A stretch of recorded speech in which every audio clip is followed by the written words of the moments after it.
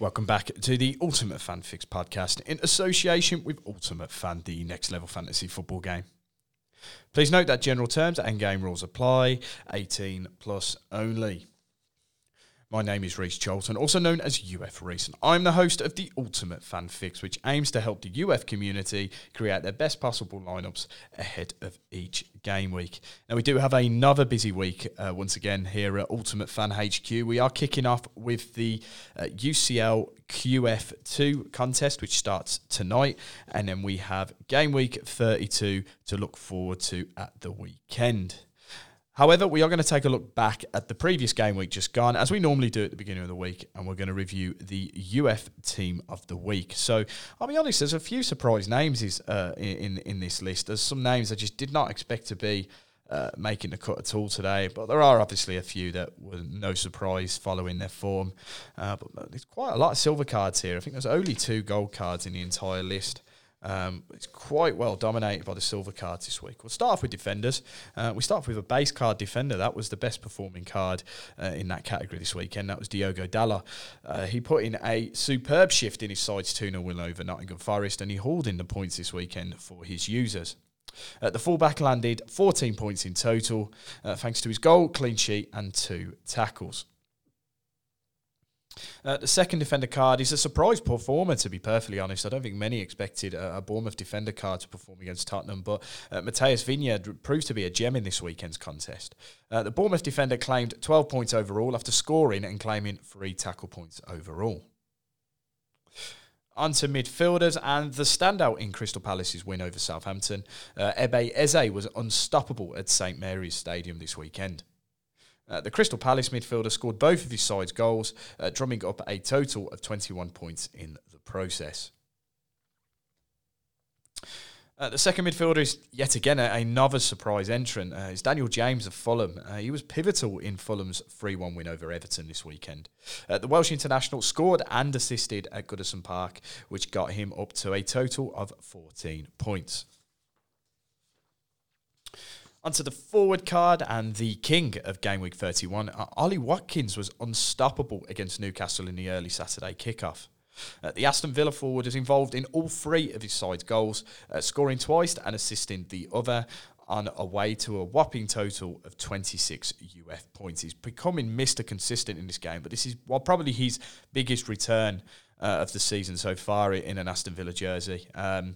He really is proving to be a standout. His price is slowly climbing back up. He really has found his feet under Unai Emery. So he is becoming a must-add card to your collection if you do not have him.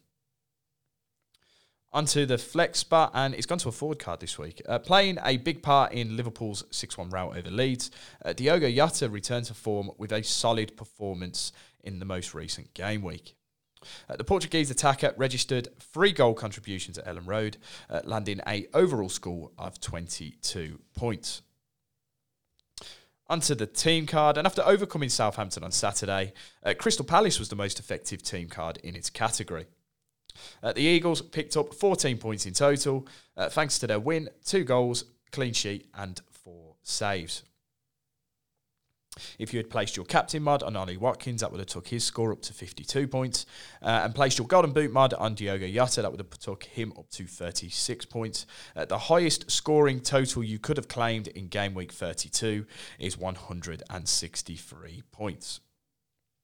A couple of honourable mentions on the list. Mohamed Salah landed 18 points in Liverpool's thrashing of Leeds. Dominic Solanke put in a shift against Spurs to pick up 17 points. Arnaud Danjuma picked up his first points of the campaign for Tottenham after landing a score of 11 points.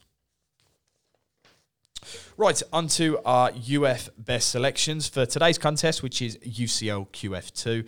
There's only 2 cards on my pads. There aren't many cards that are available for this contest. So if you've got any Chelsea or Manchester City cards, this is the time to use them in this contest. Or if you were fortunate enough to get the UCL packs back in September, then this is probably the time to utilise some of those cards as well. But I've got 2 cards that are on my list. The first being Mason Mount. And after suffering a 2-0 defeat at the Bernabeu, Chelsea will need to produce an inspired performance to overcome Real Madrid to reach the semi-finals of the Champions League. Since Frank Lampard has returned as interim manager, the Blues have failed to improve their form, and they've just suffered a gut-punching defeat at home to Brighton. While he might not be getting a regular starting spot due to injury, Mason Mount's record in the second leg of Champions League games against Real Madrid is fairly respectable. The England international has 3 goal contributions in 2 games of that nature against Los Blancos, scoring in a quarter-final second leg and a semi-final second leg. Mount's game time is a concern. He has been injured. I don't know if he will start. I feel that Frank Lampard's desperation to get a result could see his preferred Mason Mount start. Obviously, you've got to remember, he was the one who brought him into Derby on loan and then obviously brought him into the Chelsea setup as well. You would expect Lampard to want to play Mason Mount as soon as he possibly can. I think he will be thrown into this game with the Blues needing to overturn the deficit in the tie. I think Mason Mount could be a big shout this week. He's a brave selection, but I think he could deliver against this Real Madrid team and give Chelsea a glimmer of hope of making these semi-finals. On to the second card, and we've gone with Victor Osimhen. And with success needed to reach the semi-finals of this season's Champions League, Napoli will be hoping to get the job done against AC Milan. The Ghilarasiri's chances have been improved in recent days with the news of star striker Victor Osimhen returning to the side following a stint on the sidelines. The Nigerian international has scored 25 goals in 30 games this season for Napoli, with the former Lille striker making his return to action on Saturday against Hellas Verona. Osimhen could tear apart this Milan defence. I'm not fully sold on it. While Milan have beaten Napoli on multiple occasions this year, I feel this game could be too big for Napoli to throw away. I think they really, really want that double. They want that League and Champions League double. And this looks a great opportunity to do that. Osimhen could really pick up some points here. Could be a difference maker for your team if you do have him. That is it for today's episode of the Ultimate Fan Fix. We'll be back tomorrow with the non-gold gems for game week 32, and a little bit later in the week we'll be back with the UCL QF2 team of the week, our bargain bin selections for game week 32, and our best selections for that contest as well. We'll speak to you then.